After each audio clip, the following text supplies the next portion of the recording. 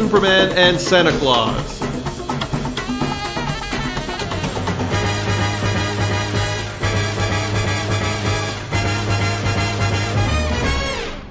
Welcome to FW Team Up, a proud member of the Fire and Water Podcast Network. I'm Siskoid. And I'm Chris Franklin. And we have a Team Up Christmas special for you. DC Comics presents number 67, 'Twas the Fright Before Christmas, by the late great Len Wein, E. Nelson Bridwell, Kurt Swan, and Murphy Anderson. Merry Christmas, Chris. Merry Christmas, Siskoid. It's Christmas. It's Christmas Day. Yes, and I'm usually a Grinch, but here I am doing a special Christmas episode. Your heart grew 3 sizes this day. Oh, but you're Mr. Christmas. Yeah, apparently I'm the network, Santa Claus, I guess, or Bing Crosby or Bob Hope or Andy Williams or somebody. Yeah, I've been on more Christmas episodes this season than I'm losing count. It's insane, actually, is what it is. Yeah, a good half dozen. Yeah. But, I'm using you for all you're worth. Let's bring that Christmas cheer in this thing. Because, Superman and Santa Claus, it's a pairing made in North Pole heaven. Yes. And in each episode of FW Team Up, one panelist will pick one character to defend. So in this case, Chris, what's your choice? Because I talk about Superman every week, and because I am the Christmas guy, apparently, I am picking Santa Claus. Which will mean I'll take Superman, which is not a problem at all. And as is customary, we preface with a reason or reasons why we like the character we've chosen. So, Chris, what's so great about Santa Claus? What's so great about Santa Claus? Were you on a naughty list or something? I mean, seriously, Santa is the living embodiment of the Christmas spirit, of giving, of goodwill toward men. As of Ralphie put it in A Christmas Story, unbridled avarice. He's probably the first celebrity that most kids in the Western world know by name. Little kids know who Santa Claus is. They seem like they're born knowing who Santa Claus is. Sometimes they call him Ho-Ho when they're little, but they know it's Santa Claus or Father Christmas or St. Nicholas or whatever you call him. He's omnipresent. He's the Superman of folklore characters. Right. Because Superman also has that distinction. I mean, most people can spot Superman out of a crowd. Mm-hmm. Yeah. For me, Superman comes up very often on this show. So, to name one thing that I like about Superman, I'm more of a post-Byrne fan, or at a pinch, a Silver Age fan, because those stories are so crazy. But something I love about the Bronze Age Superman, who is the Superman in this story, is that he seems to be able to meet up with virtually anyone. And we don't bat an eye. Santa in this issue, Muhammad Ali, the Quick Bunny, He-Man, Asterix, Spider-Man, just like Santa Claus, he's so ubiquitous. That means he can cross boundaries between all worlds. Like Santa Claus, he's not really trapped inside the DC universe, per se. Good point. Yeah, even the TRS-80 Whiz Kids, so. Yeah. Most famously. Yeah. Well, let's talk publication history. We're not going to go into Superman's. I think people know who he is. But what about Santa Claus? Okay. Well, we're not here to cover the true history of St. Nicholas or Father Christmas or Santa Claus or whatever. We're interested in the DC version. And luckily for us, you, Siskoid, did all the legwork for me years ago on your fantastic Siskoid's blog of geekery, and you should link to your Santa Claus history here. I'm sure you will in the show notes. But okay, yeah. So Santa debuted in the DC universe in style in Superman's Christmas Adventure, which was a giveaway comic given away at department stores. I believe it was initially at Macy's. In the late 40s, there was a Macy's Superman balloon in the Thanksgiving Day parade, so that was probably a tie-in there. Rob and I actually covered the story on the latest episode of Treasury Cast, since it was reprinted in limited collector's edition C43. So you can check that out. So that dropped a few days ago. There, Santa had to deal with the villainous pair of Dr. Grouch and Mr. Meanie. But Santa's acts of kindness eventually made their hearts grow 3 sizes that day, just like Siskoid's today. Of course, this would have been the Santa Claus of Earth 2, but maybe Santa is like the Spectre and he operates on all parallel worlds simultaneously. If he can travel the world in one night, why not? So, aside from being a featured player in DC's Rudolph comics from 1950 to 1962, and the follow-up Treasury specials of the 1970s that Rob just loves because they made tons of Rudolph treasuries, never made a Flash, Green Lantern, Wonder Woman, Aquaman, anyway. Santa was relegated mostly to cover appearances along with the DC top brass. He was particularly prolific in the Golden Age. He rubbed elbows with Batman, Wonder Woman, Captain Marvel, Flash, and Green Lantern, among others. In addition to many Santa helpers wearing the Santa Claus uniform, the real Saint Nick fought the Seal Men in a story intended for Jack Kirby's Sandman #7 from 1975, but printed in the legendary canceled comic Cavalcade #2 from 1978, and for a much broader audience in Best of DC Digest #22, yet another Christmas with the Superheroes issue, and that was from cover dated March 1982. Since many of the concepts from Neil Gaiman's acclaimed Sandman series began with the 70s Kirby run, you can tie Santa into the dreaming and the endless if you want to. So that's a head scratcher. Vertigo Santa. Santa was also rescued by the Super Juniors in a story originally printed by DC's Latin American publishing partner Federal, but reprinted in the States in Best of DC Digest #58 in 1984. And my wife Cindy and I are semi-obsessed with the Super Juniors, so we know that story well. We decorated our kids' nurseries with Super Junior stuff when they were little. Oh. So, yeah. Since the Crisis on Infinite Earths, Santa has mostly gone back to cover appearances on DC holiday specials, but in story he did what no other hero could, deliver Darkseid a lump of coal in DCU Holiday Bash 2 from 1998, which was dramatically rendered on this month's episode of Supermates by yours truly and the irredeemable Shag. Because if you're going to have Darkseid, you got to have Shag. He took on the main man in Lobo's paramilitary Christmas special, 1991, and he even sought out the help of Shadow Pact against anti-Christmas terrorists in the Infinite Holiday Special 2006. So I guess there really was a war on Christmas in the DC universe.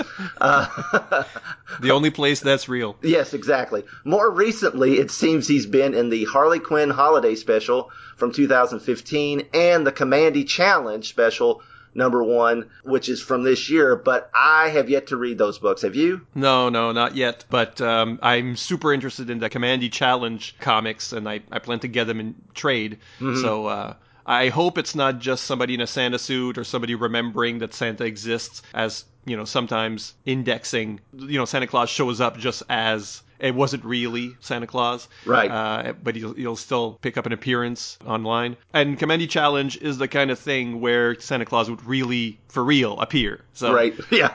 I love it whenever Santa Claus appears in comics. I'm glad to see that he's coming back, because between 2006 and 2015, even the holiday specials don't feature Santa. Right. Not in story. Yeah. They probably not even on the covers. Yeah.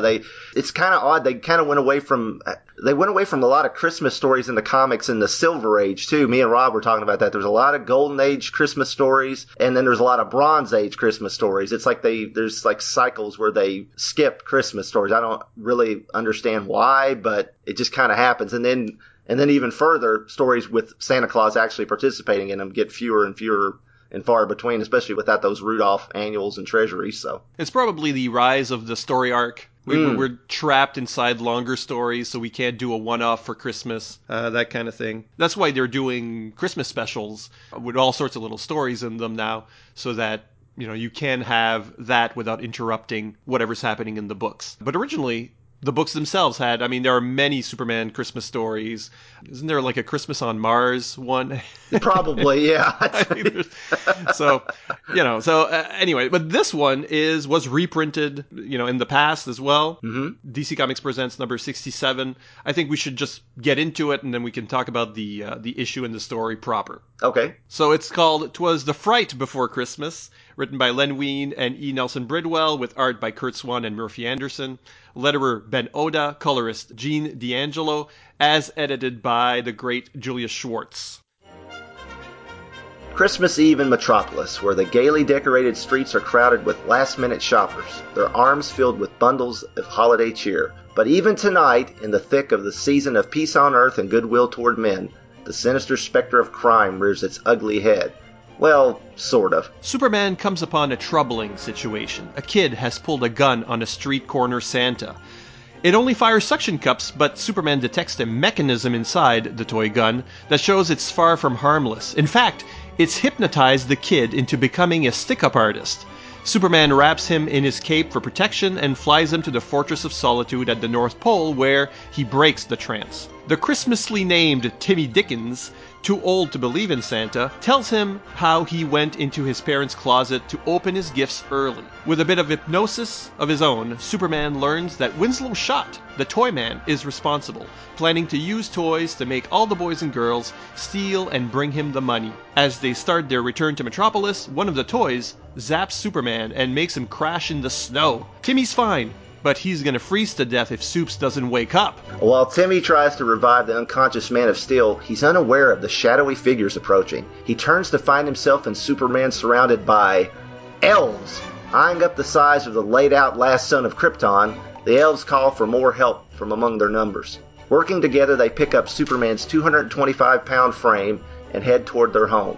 Teddy asks who his mysterious saviors are, to which they respond, "You don't know? This is the North Pole, Sonny. We'll give you 3 guesses." Together they walk into the swirling snow. Back in Metropolis, the toy man is frustrated that the live feed from his toys has cut out. He can't confirm if Superman died from the white dwarf star matter blast that virtually canceled his powers. Just in case, precautions. And elsewhere, Superman starts to wake up. His eyes open to see a group of small and strangely dressed men happy to see him awake. Questioning where he's at, Superman finds his answer in the form of a large, white-haired, bearded man who steps before him. Although he's witnessed wonders across a multitude of universes, the Man of Steel is awestruck to be face-to-face with Kris Kringle himself, Santa Claus. Superman is initially convinced he's dreaming. How could Santa be real and in operation at the North Pole when his fortress has been there for years? Santa reminds him that he operates a top-secret workshop. With the proof before him, Timmy forgets his doubtful nature from before and totally embraces the mythical man before him. Superman isn't so sure, but either way he has a job to do, and he gets out of bed. He's surprised that Santa knows of the gravity beam and its effects. Santa reminds him that there is very little that he doesn't know. Santa shows Superman the advanced telecommunication and monitoring center that he has, where he and the elves can tell whether any boy or girl in the world is being nice or naughty. Falling in the latter camp is the Toy Man, who is being heavily monitored by the elves. They report that he is preparing his deadly toys for some kind of ambush. Santa then takes Superman into the heart of his operation, the state-of-the-art toy shop. Santa laments that the days of simple wooden pop guns and China dolls are long gone, replaced by more sophisticated techno wonders. Superman agrees. The toys of our childhood are always the most precious to us. Like the gizmo his father Jor-El had given him as a toddler, which turned his brainwaves into realistic holograms, unfortunately destroyed along with the rest of Krypton. Santa declares that it being his busiest night of the year, it's time for them both to leave. In addition to his rounds, he is also still concerned with stopping the Toy Man. Superman considers Schott his concern, but Santa reminds him that he still hasn't recovered from the gravity beam. Santa believes once they find Toy Man's records, he can deactivate all of his hypnotic pop guns. Superman remarks he could probably do it faster, but Santa counters with, "Trust me, son, on this of all nights, there is nobody faster than me." Calling his reindeer in the traditional style we all know by heart, Santa's sleigh takes off to the skies. Superman, still half thinking he's dreaming, flies alongside, but he feels dizzy again, starts to fall, and is caught by Santa's sleigh as if he were as light as a feather. Santa tells a flummoxed Superman that his sleigh is built to carry a weight far greater than the Man of Steel's. It carries the very hopes and dreams of all the children of the world. The two legendary figures head to the roof of the Big Shot toy store. Santa's intel says Schott has all the entry points guarded, except for one. Santa recommends his usual entrance of choice, the chimney. The chimney is bricked up, but even in his weakened condition, not a problem for Superman.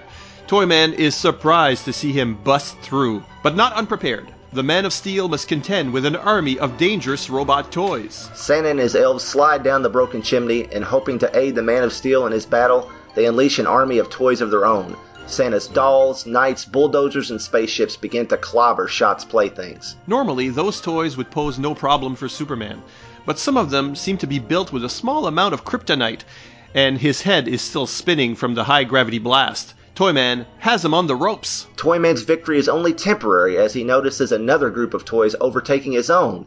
As Santa's spaceships blast their evil counterparts, Schott demands to know who is stealing his thunder. He doesn't see Santa and his elves hiding in the fireplace, and he probably wouldn't believe them if he saw them anyhow. The Man of Steel tells his old foe to surrender as he's starting to get annoyed, but Schott has one more toy up his sleeve, one of his heavy-gravity dart guns. As he aims it at the unsuspecting Superman, Santa pulls an old favorite from his sack and throws a bag of marbles on the floor. Schott steps forward and slips on the tiny glass balls beneath him. The Dwarf Star energy beam goes astray and hits an attacking robot, which falls through the floor and, according to Superman's X-ray vision, straight to the center of the Earth.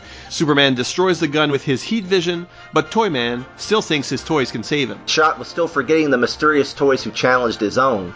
Santa's toys triumph over their opposite number, and at last, the Toyman's schemes and plans are finished. An angry Schott demands to know where the other toys came from, but all Superman will tell him is, let's just say they were a gift. With all the toys defeated, Superman collars Toyman and uses his super ventriloquism to call the police. He also finds the list of all the customers who bought the hypnotic toys. Moments later, Superman is flying across Metropolis and the countryside, replacing all the bad toys with good ones, unnoticed.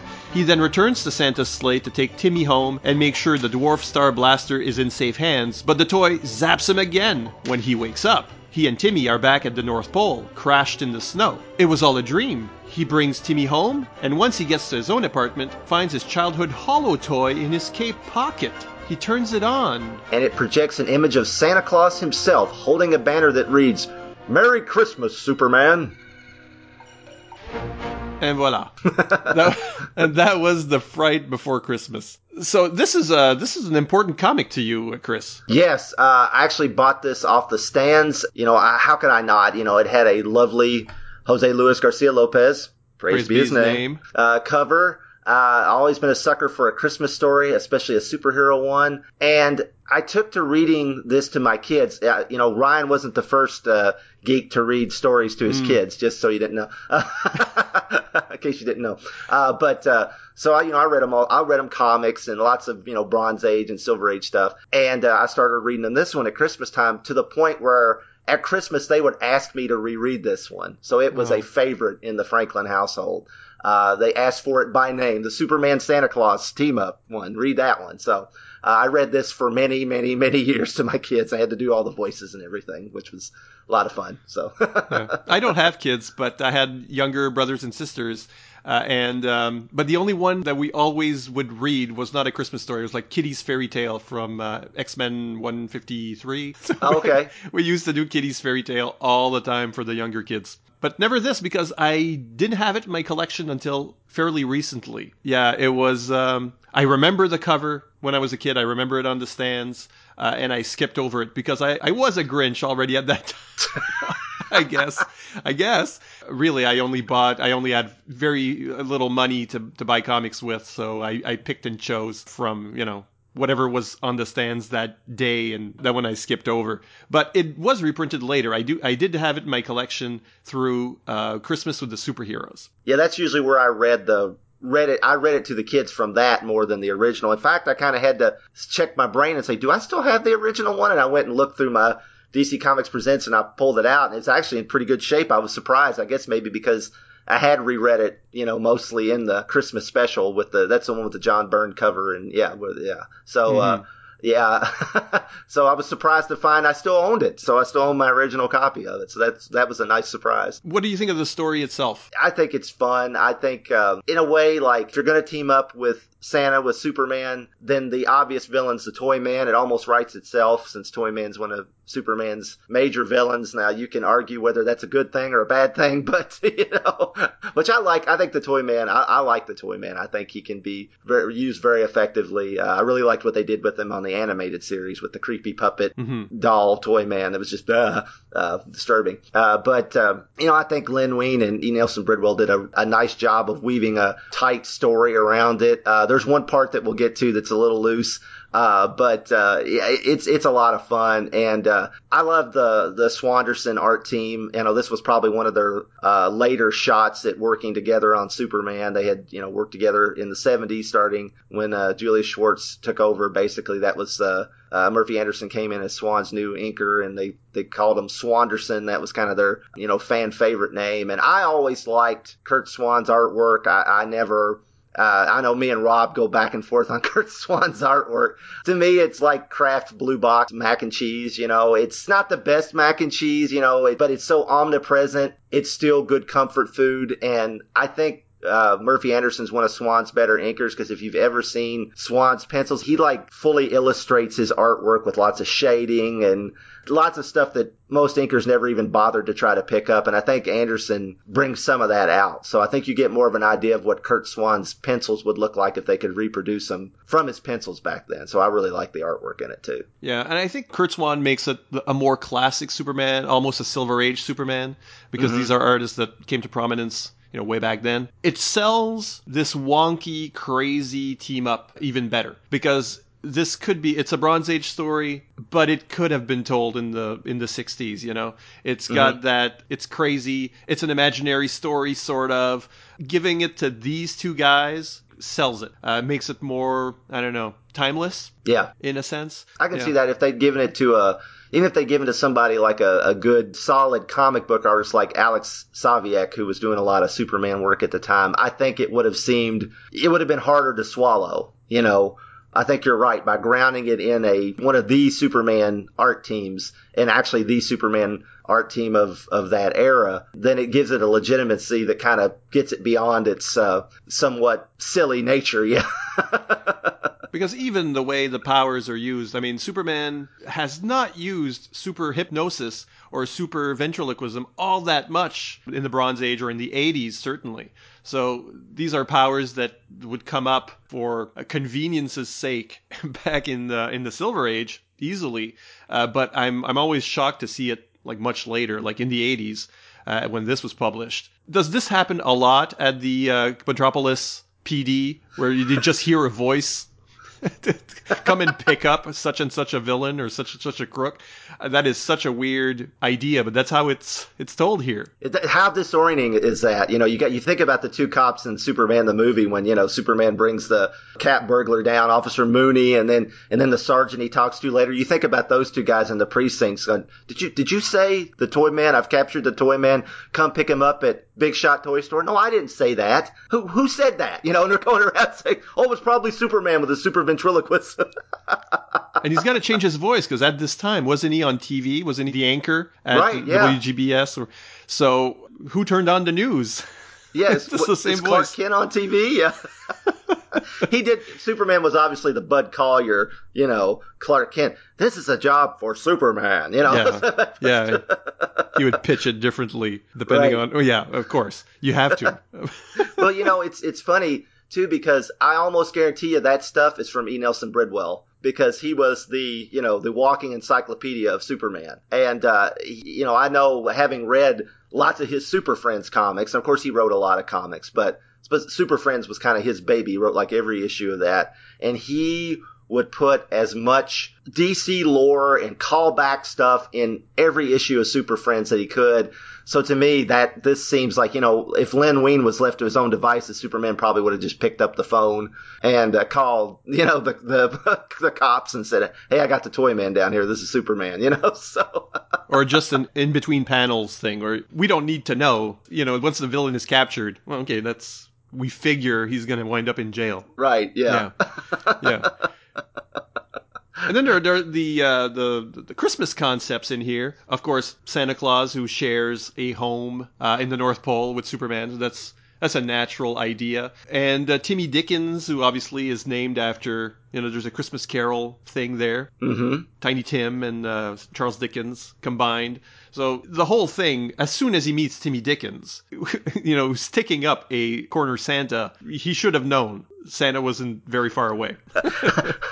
I tell you one thing, I would not be a sidewalk Santa Claus or somebody dressed as Santa Claus in the DC universe, because invariably they get assaulted by some guy with a Christmas tree. There's a Batman story Rob and I covered in the Treasury Cast last year. There's a store Santa in a Captain Marvel story who got fired for reasons that were not, nothing he did, and Captain Marvel had to get him his job back. And the worst of all being the Santa Claus that was murdered in that famous Justice League story by the Key. So it's a dangerous job to be a villain Santa Claus in the DC universe. Oh, man, definitely. And you talked about Rudolph earlier because he had his own, series of specials published by DC, but he's not in this. No. All the other reindeers, but somehow this is pre-Rudolph. Right. Do you know of any rights issue? Was there a problem with the rights? Yeah, I know Rudolph is actually, like, he's not a public domain character. He's still owned by, I think that Classic, he's changed hands so many times, but I think Classic Media now owns Rudolph. Because he was originally, going back to Macy's, I believe Rudolph was originally created for promotion for Macy's. And then I think there was a book first, and then the song was written, or vice versa. But it was actually a tie-in to a Macy's promotion that just kind of took off, and they got Gene Autry to sing the song, So, yeah, they licensed him out to DC to make comics. They licensed him to Rankin Bass to do the famous Christmas specials, the Animagics Christmas specials. And so that's why Rudolph's not, a lot of times he'll look different from one version to the next. Like the DC version doesn't quite look like the Rankin Bass. But yeah, so I think he's still a copyrighted character. I mean, you see a lot of things to get around it. They'll put a red-nosed reindeer on stuff, but if it says Rudolph the red-nosed reindeer, it's like got a registered trademark thing beside it usually. Actually, speaking of reindeer, it's a fun bit that at the end of this issue, they announce the next. And it's next issue, enter Vixen. Sounds like it'd be a follow-up. Just Superman teams up with a reindeer. I have never thought of that in all these years. I never thought of that. I've got to give credit to someone who left that comment on my blog when I covered this issue way back when. But it's true. Enter Vixen, Blixen, whoever else. I don't know them by heart, Grinch as I am. Richard Donner. No. Superman connection. I can just see now Superman's got the hologram toy and, projecting Santa Claus, and then the door to his apartment flies open, and it's Vixen the reindeer. And he's like, or she, I guess Vixen was a she. Superman, you've got to come back to the North Pole. Santa needs you now, Yeah, sort of like the Flash in BVS. Just shows up. Yeah. You've got to save the future, of Christmas. There's a way to actually do a whole series where, like a year-long thing where Superman meets a different member of either a reindeer or the Mother Christmas and the Long Christmas. Superman, the Long Christmas. The Long Christmas, exactly. That's exactly what I was thinking. Yep. Well, yeah, it makes sense. Superman would be a Christmas character the same way Batman is a Halloween character. Yes, it does. It works really well. I like that. Yeah. I do want to know one thing. Why does the creature that shows the flashback of Superman projecting as a baby, a creature with his holographic toy, his holo toy, it looks like Battle Cat from He-Man. Yeah. It's green with like reddish pink armor. I don't know if the colorist, Gene D'Angelo or whatever, was like, oh, this kind of looks like that Battle Cat thing. So he colored it that way. But even as a kid, I'm like, why is he dreaming about Battle Cat? He hasn't met He-Man yet. It sort of looks like that, especially the color scheme. Yeah, especially the way the armored plates in the bag go. It's very Battle Cat. Mm-hmm. It's just the face. It's a Battle Cat with like a Scroogey kind of Gonzo-like face. Yes, Gonzo. That's what I was getting ready to say. It looks like Gonzo from the Muppets. And this is one of the few appearances by Krypto between 81 and 84 where he's just, the pup is barking at that monster. I bet you that was Kurt Swan just doing that on his own. I bet you at that point he knew the Superman universe back and forth. I mean, he'd been drawing the book for literally, like, at this point almost 40 years, different Superman stories. So I bet you he put Krypto in on his own. He drew the original Krypto story. So he probably said, oh, well, Krypto would be there, and just drew him in there. Yeah. Even this food dish is there. Yes, it is. There's attention to detail here. Okay, let's talk about that loosey-goosey part of it, where the story's not so tight is, I guess, the dream, right? Right. Yeah, I mean, because Superman wakes up in the snow at the end of the story, and he thinks everything's been a dream. So he takes Timmy home, which Superman just taking some kid off to the Fortress of Solitude without telling his parents first at the beginning. Little dubious nowadays. You wouldn't want to do that, Superman. Don't do that. We know you're not going to do anything, but it just doesn't look good. But anyway, so Superman flies back to Clark Kent's apartment. He's going to go to a Christmas party. He's interested in hooking up with Lana. This was the time when Clark and Lana were actually a couple in the comics. But the thing is, if this was all a dream, the Toy Man is still out there. Yeah, he still got zapped. So. Right. He's still hypnotizing kids. And then he finds that holo emitter in his pocket. In other words, it did happen, right? Yes. So that's okay. I mean, if it did happen, that's fine. But when he didn't think it had happened, then he was just going to go to a Christmas party rather than go stop the toy man who had all these booby-trapped toys that were, about to be discovered by all these children. So this is almost like the Halloween 3 Season of the Witch, but at Christmas, I mean, basically what it amounts to with the masks and all that, So I don't think I ever noticed that till I was reading this story to my son one year, and me and him were talking about it, and I'm like, wait a minute. I was like, if, and what I just went through, it's like, if he thinks this is a dream, then he's just totally blowing off capturing the toy man. Maybe it was the thing that, the synthetic kryptonite from Superman 3, when that truck was going to fall off the bridge and Superman was too busy. He was wanting to hang out at Lana's house and have dinner and sit on the couch with her, rather than go do his job. It was when that he was starting to turn into evil Superman. Maybe that's what's going on. I don't know. Because you could still say, since the emitter projects whatever's in your thoughts, then he's projecting Santa, and it's not a message from Santa Claus. It's him imagining Santa Claus, because that's how the item works. Okay, yeah. So then it didn't happen. And how did the holo emitter get in his pocket? Well, Christmas Miracle, it's a mystery. But I think the real clue that it did happen is that Timmy changes his tune about believing in Santa Claus. Yes. So he doesn't believe at the beginning, and that's why he's looking for gifts in his parents' closet, because he knows it's them. They're buying them. And then in the snow, when he wakes up the second time, when he mentions Santa Claus, then Timmy believes. Yes. Don't you? Kind of thing. So I think he's keeping the secret. He's a child that has met Santa Claus and is keeping the secret, because adults typically don't believe in Santa Claus. Right. You can't out Santa Claus, but all the kids believe because it's true, and then you forget that it's true later on. And Timmy is just playing along. He's been told by Santa Claus to keep a secret. But I guess the story did happen, or else Toyman is not behind bars. Right. Yeah, it's very Polar Express when you put it that way. Yeah, so which, that's cute. Yeah. The holo toy had to come from somewhere. And, I mean, unless you say that it's been in Superman's cape pocket since he was Superboy and he just now found it.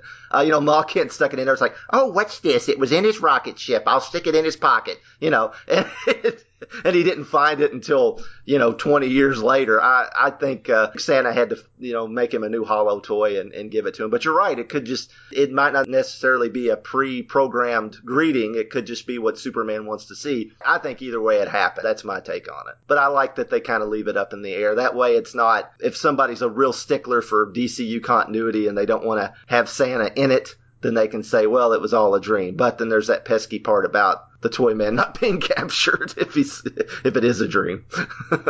If Superman would have been more in on it, playing coy about whether it happened or not to maybe someone else, playing it to someone else, then we'd have had that last shot where he's winking at the audience, Mm-hmm. That's about the only Silver Age thing that's missing in here. True. Okay. Yeah, there's no Clark Kent in this story, oddly enough, but he's never Clark Kent. But a lot of times in DC Comics Presents, he wasn't, so. That wasn't the focus of the story. Okay, who fared better? We do this every time. Who fared better between Superman and Santa Claus in here? So how well does this fit each of their stories or atmospheres? Is this more of a Superman story, or is it more of a Santa Claus or Christmas story? I think it's more of a Santa story. I think, Superman is, he's totally just flummoxed that he's even meeting Santa Claus. One, the elves save him. So that's a big thing right there. They save him in the snow because, Superman's powers were out. He probably wouldn't have died, but Timmy would have because, if they hadn't brought Superman back. Superman's, keeps saying, well, I can go do this and that. And Santa's like, no, tonight I'm faster. And Santa knows what's going on. He's got the whole situation monitored. Santa's toys actually win the battle against the Toy Man, not Superman, because he is slightly depowered still. And because of the ending, Superman's just kind of, and not in a bad way, it's not like he's a big doofus in this story. Like, it's not at the detriment of Superman, but he's just kind of caught off guard throughout this whole story. So I think personally you got to give it to Santa Claus. Yeah, I think you're right. I mean, it has all those Silver Age tropes, but it's basically Superman giving over his book to Santa Claus. He's slumming it inside a potential dream that is about Santa. Santa also saves his bacon later with the robot, with the toys. It's Santa. So, yeah, this is a Christmas story from Timmy on down. Of course, you need Superman in it to make it happen, but it could also have happened without Superman. True, it could have, yeah. With Santa finding out that bad toys are being delivered and getting his hands dirty against the toy man. Yeah. Cool moves. Cool moves. Who had the coolest moves? Well, the elves, I guess they work for Santa, but of course they save Superman. Santa's toys actually win the battle, as I said. But one thing I think that Santa does that's really cool is that he defeats the toy man with the very old-fashioned toy marbles. You don't get much older of a toy than marbles. And that's what basically defeats the toy man because, he throws on the floor, toy man slips, and his gravity beam shoots his robot, takes the robot out that Superman was fighting, and doesn't hit Superman. So I think that was a really cool move, and it called back to what him and Superman were talking about earlier in the story, that he lamented the loss of the simple toys. And all these technological toys that the toy man had are defeated by, Santa's got some spaceships and stuff, but a lot of his toys seem like more like almost like an animated Raggedy Andy, and they're knights and things like that, so they're more old-fashioned, and they take out Toy Man's almost all techie toys, So I think there's a nice little message there of old-fashioned Santa Claus whooping the modern toy butt. So I think that's cool. Superman gives a lot of room to Santa to shine, but I think the cool move for Superman is actually playing Santa. Mm-hmm. I like that he's given the task of, at super speed, flying to all the homes and switching out gifts. I mean, that means he got some real gifts, to replace Toy Man's gifts. He got some real gifts, wrapped those gifts, switched them out under every tree in Metropolis and the countryside in the span of a night, while presumably Santa's doing the same across the world with real gifts, presumably. Yeah. So I like that he gets to do a little bit of Santa business. So that would be the cool move for him. What about dumb or weird moves? Let's trash our characters. Okay, let's trash them. Okay, the elves have Toy Man being monitored. Why don't they just make an anonymous phone call to the cops and say, hey, you might want to head down to the Big Shot toy store? Because the Toy Man, who is probably not out on parole, he's probably, wanted. He's probably on the lam, I would guess. He's up to no good. Although Superman does say something about, I don't know what made Shot, go back to his wicked ways. I think he's reformed. You're right. He's got a store. He's got a store with his name on it. So. Well, that's true. And I had forgotten that, yes, he had reformed, because at one point he helped Superman defeat the Toy Man that was in the Challenge of the Super Friends cartoon. Although there's something in my head that says he actually killed him later. So he's been back and forth on reforming several times, I think. But apparently he had reformed before this story, so scratch that. But still, if he knew he was up to no good, why didn't Santa say anything? Of course, then you get into, well, if Santa really does monitor everybody, why isn't he always, thinking on people that are going to do bad things, especially in the DC universe, like supervillains? Like, I know what Lex Luthor is going to do. I know what the Joker's going to do, So no gifts. Yeah, exactly. That's his only reaction. Yeah. Lumps of coal. Yeah. Well, maybe in the context of that dream, is it a dream, isn't it? Maybe that's, that's how Toyman got taken care of this time. We don't know, but... True. Actually, no, that doesn't make sense, because if it didn't happen, then Santa's not real. Right. Yeah, okay, so I don't make sense. The dumb or weird move for Superman, we've talked about it quite a lot. It's that ending. It's that, I guess it was a dream, and never checking up on the Toyman again. I mean, that's a major... the issue's got to end, but it could have been covered in just a thought bubble. He wakes up, he's taken care of Toyman by the time we see him go to his apartment, Or if Superman, went, like you said, went to the police department and they had already captured the Toyman or something like that, and then that way that could leave it kind of, well, did they capture him because of Superman and Santa, or did they capture him on their own, That could have, but that would have taken care of Superman looking really irresponsible at the end of this story. Yeah. And then there's the friendly farewell. This is a team-up tradition. Most team-ups end with a friendly farewell between the two stars. So how do we rate this one? I think this one's very friendly. I mean, because, Superman... I mean, if you think that Santa at least pre-programmed the opening screen of the Hollow toy with, him holding the banner. Now, if Superman made it up in his head as you suggested, which I had never really thought of, then yeah, maybe it's not quite as friendly. But if Santa programmed it, it's very friendly because, he's wishing him a Merry Christmas. So, it's according to how you look at it. Yeah. If it's not, then yeah, Santa kind of just left him in the snow to to not know for sure whether it was real or not. Let's dump him back in the North Pole. Yeah. Because they were in Metropolis. Could have saved the flight. Kind of dangerous for Timmy, too. Exactly. Yeah. Polar bears. Come on. Okay, we'll take a break for a promo, and we'll be right back.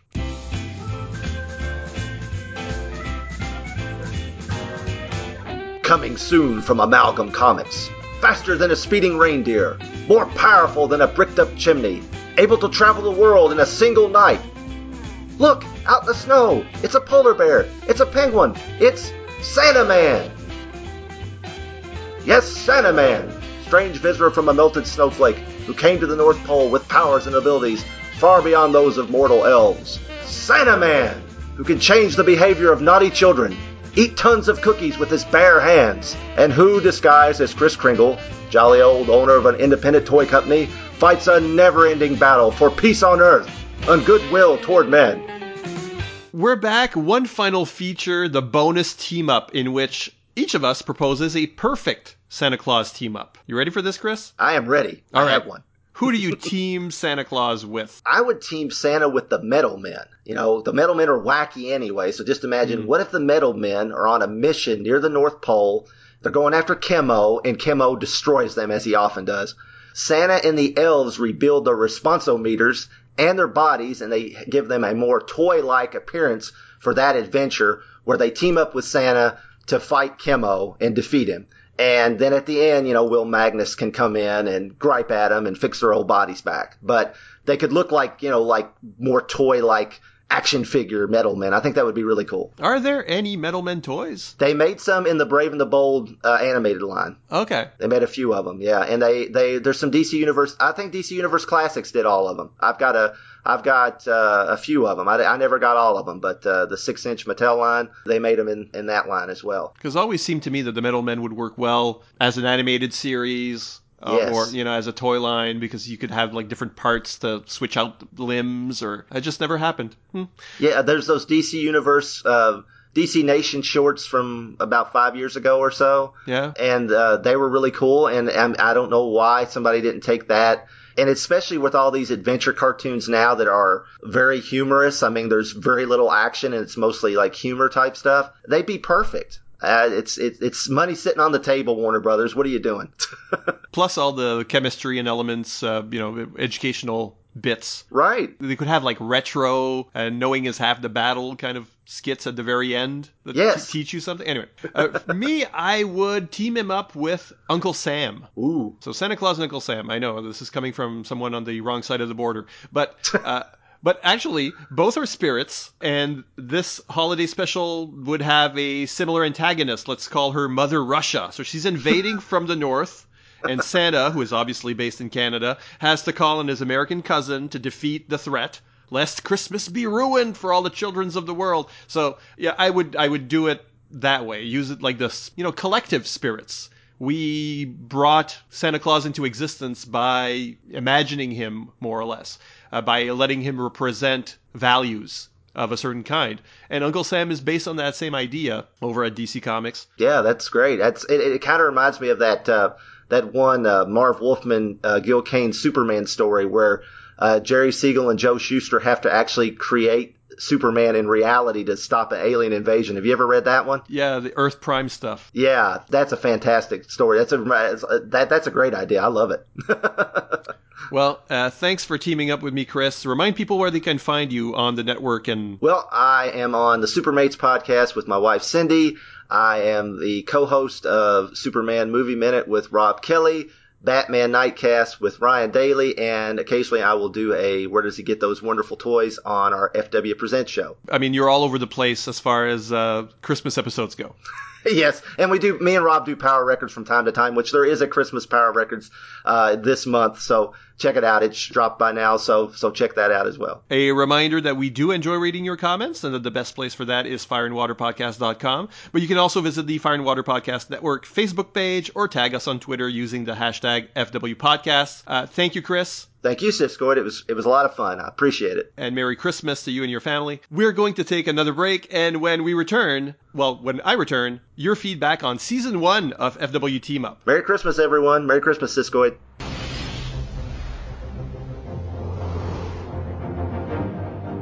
Coming soon to the Fire and Water Podcast Network.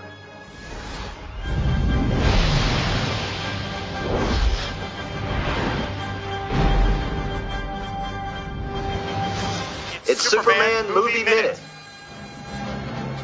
Chris Franklin and Rob Kelly take you on a journey through time and space, examining 5 minutes at a time the greatest superhero movie of all time, 1978's Superman.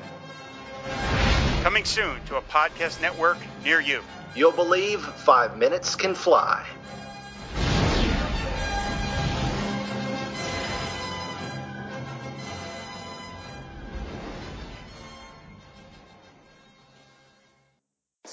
We're back. Because of its quick and dirty release schedule last summer, it just wasn't possible to do listener feedback at the end of every episode of FW Team Up's first season, so I thought I'd tackle it in our holiday special, all in one go. Now, first off, thanks to everyone who showed enthusiasm for the concept and for the comics we covered. You should know better than to encourage me by now, but since you do, you'll be getting more in 2018. Though I don't expect FW Team Up to be a regular thing until First Strike Invasion wraps in the last quarter of the coming year. Sorry, Invasion fans. I also want to thank everyone who immediately tried to lay claim to specific team-ups and offered themselves as guests on future episodes. Many of you will indeed show up on FW Team Up in 2018. And before getting into feedback for specific episodes, there is one segment of you who suggested team-ups they'd like to see, some of which I most definitely want to do.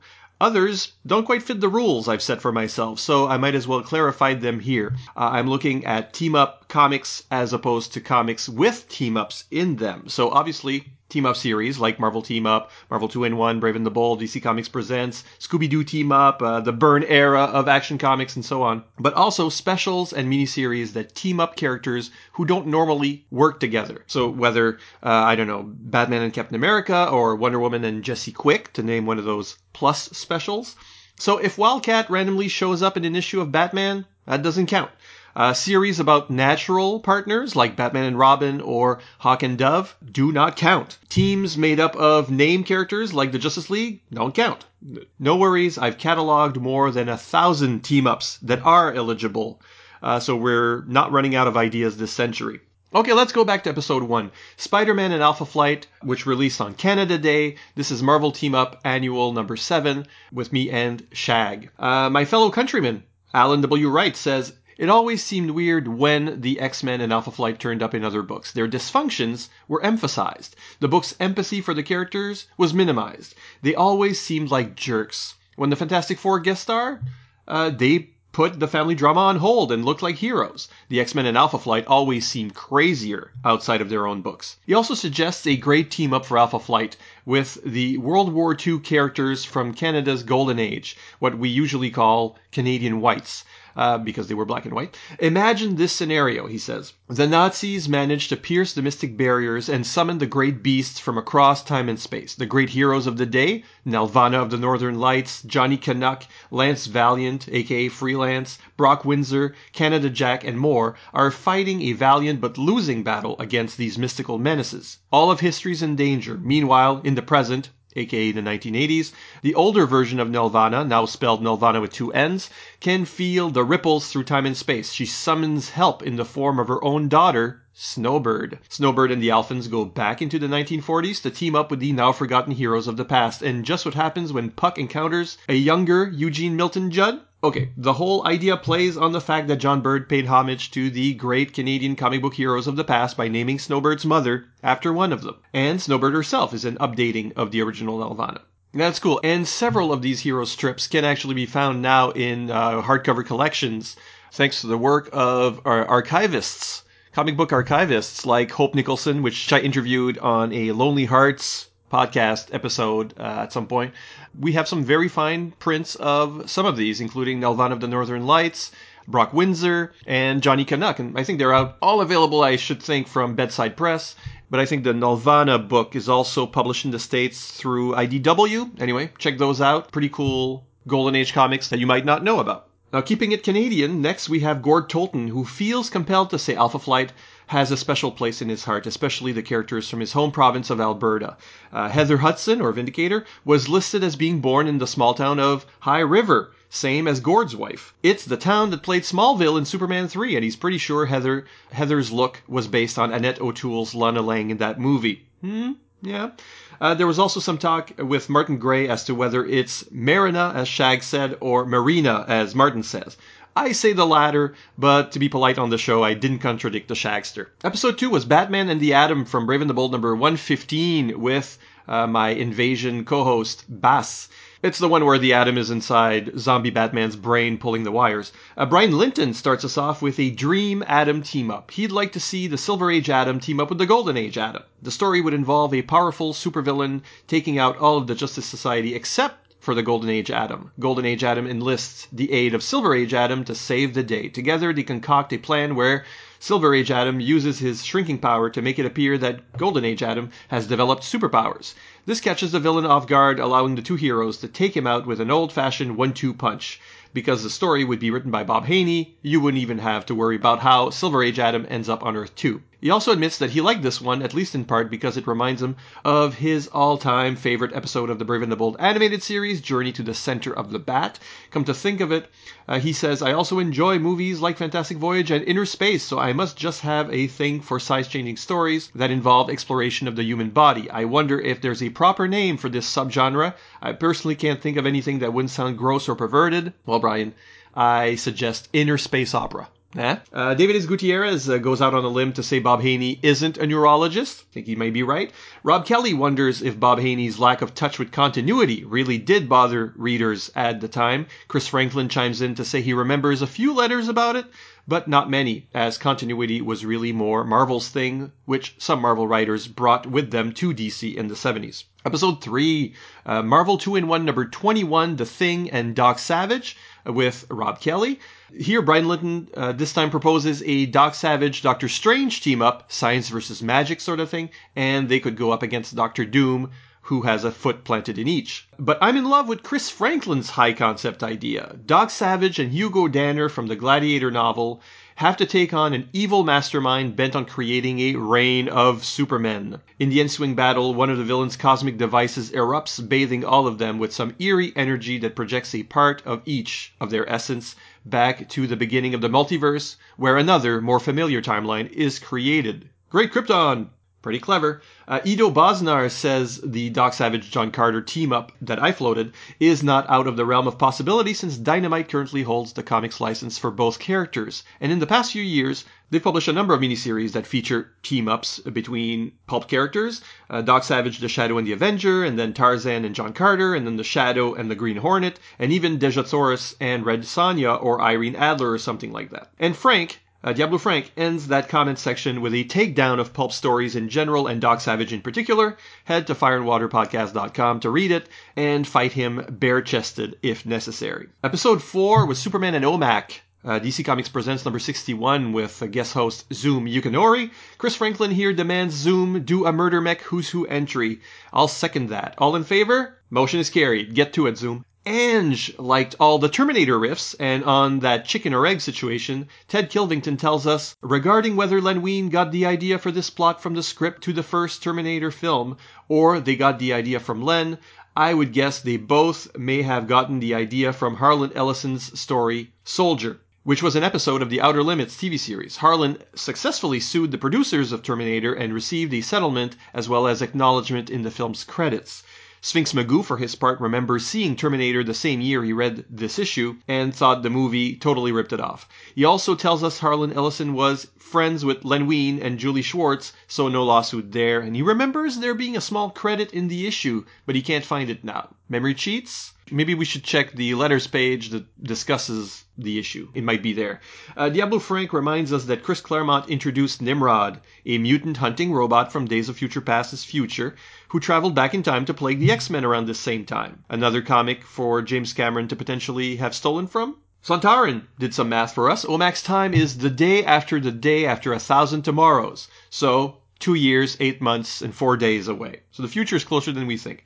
Tim Price wonders if, given that OMAC's appearance in the animated Brave and the Bold, Buddy Blank was a janitor for the GPA, was that a nod to this issue? Well, Buddy was an office boy in the original stories, so I wouldn't be that surprised. Dracula vs. Zorro. That's episode 4 with co-host Ryan Daly. Rob Kelly starts us off with a fun fact. Frank Langella has played both Dracula and Zorro in live action. Chris Franklin adds that Duncan Rager did too, and Ido Bosnar adds George Hamilton to the mix. It's almost weird. And speaking of Chris Franklin, he not only agrees Dracula's manservant is drawn to look like Boris Karloff, but is very specifically Karloff in Tower of London. Even put a picture up. Chris also kindly lists other links between this story and the Hammer Horror version of Dracula. Check it out on the network website. And our season finale, Batman and the Marvel Family from the Brave and the Bold animated series with Chris Franklin, who made his return today. Chris wants us to know, first of all, he's very, very, very sorry he forgot to mention the Captain Marvel movie serial in his already extremely long history of the character. So stop bugging him about it. Mark Baker Wright also spotted the one place where I forgot to put a thunderclap under the word Shazam. I'm very, very, very sorry too. So stop bugging me about it. If you like tonally correct Marvel family stories, Rob Kelly recommends Jeff Smith's Monster Society of Evil, and Ted Kilvington, the recent Convergence two-parter. Both things of beauty, I agree. Mike Dennis accords us his very first comment on the Fire and Water Network after a long lurking period. Welcome aboard, Mike. Don't make it your last. He also recommends Convergence, but adds the Multiversity Thunderworld. Shout out to Brendan Wright out in New Zealand. He's been nice enough to craft art pieces for my fan-made Doctor Who RPG source books, who listened to this episode with his 3 boys. I guess it really was a family thing. Chuck Coletta would enjoy an animated Brave and the Bold specific podcast. Well, while some unknown podcaster out there starts cooking one up, I'll just promise to return to the series in FW Team Up at some point. Diablo Frank is back to question Solomon's wisdom and how it works exactly, especially since the historical Solomon, aside from the splitting the baby in half thing, has a less than stellar record as a wise man. Tim Price says that in 1 Kings 3, Solomon actually prays to God for wisdom rather than wealth or military might, and that he's granted it for showing the wisdom to ask for such a gift. It's an interesting double whammy, he says. He's known as wise for recognizing how important wisdom is, but while having said wisdom, he doesn't use it as much as he should. That's part and parcel of the entire history of Israel in the Old Testament, especially its kings. He says the Marvel family is the same. Sometimes they ignore their better wisdoms, that it is an active, not a passive virtue. I personally agree. Solomon is a weird choice to stand next to the Olympian gods. So I mostly thought of this as a high D&D wisdom score. What does it mean, especially contrasted to intelligence? Well, while intelligence is intellectual, scientific, logical, wisdom is street smarts, intuitive, empathetic, social. One is the magician, the other is the high priestess from the tarot. Antiquatedly called the male and female principles, light, dark, reason, mystery.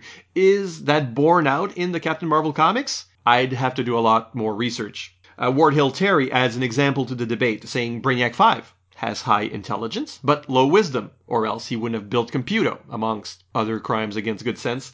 Zoom proposes some actual Greco-Roman S names to replace the wisdom of Solomon, the intoxication of Sabazius, the special effects artistry of Salmonius, the healing power of Serapis. Actually, that's not that bad. So the conversation got profound and then back to silly pretty quickly. To keep it contained, I couldn't read every comment or even name drop everyone who chimed in. That doesn't mean we didn't appreciate it, so please keep commenting. It's basically the only payment we asked for. A new season of FW Team Up is coming your way in 2018, so come back soon for another amazing superhero team up, because as you know, justice is a team effort. And so is Christmas. Have a merry one.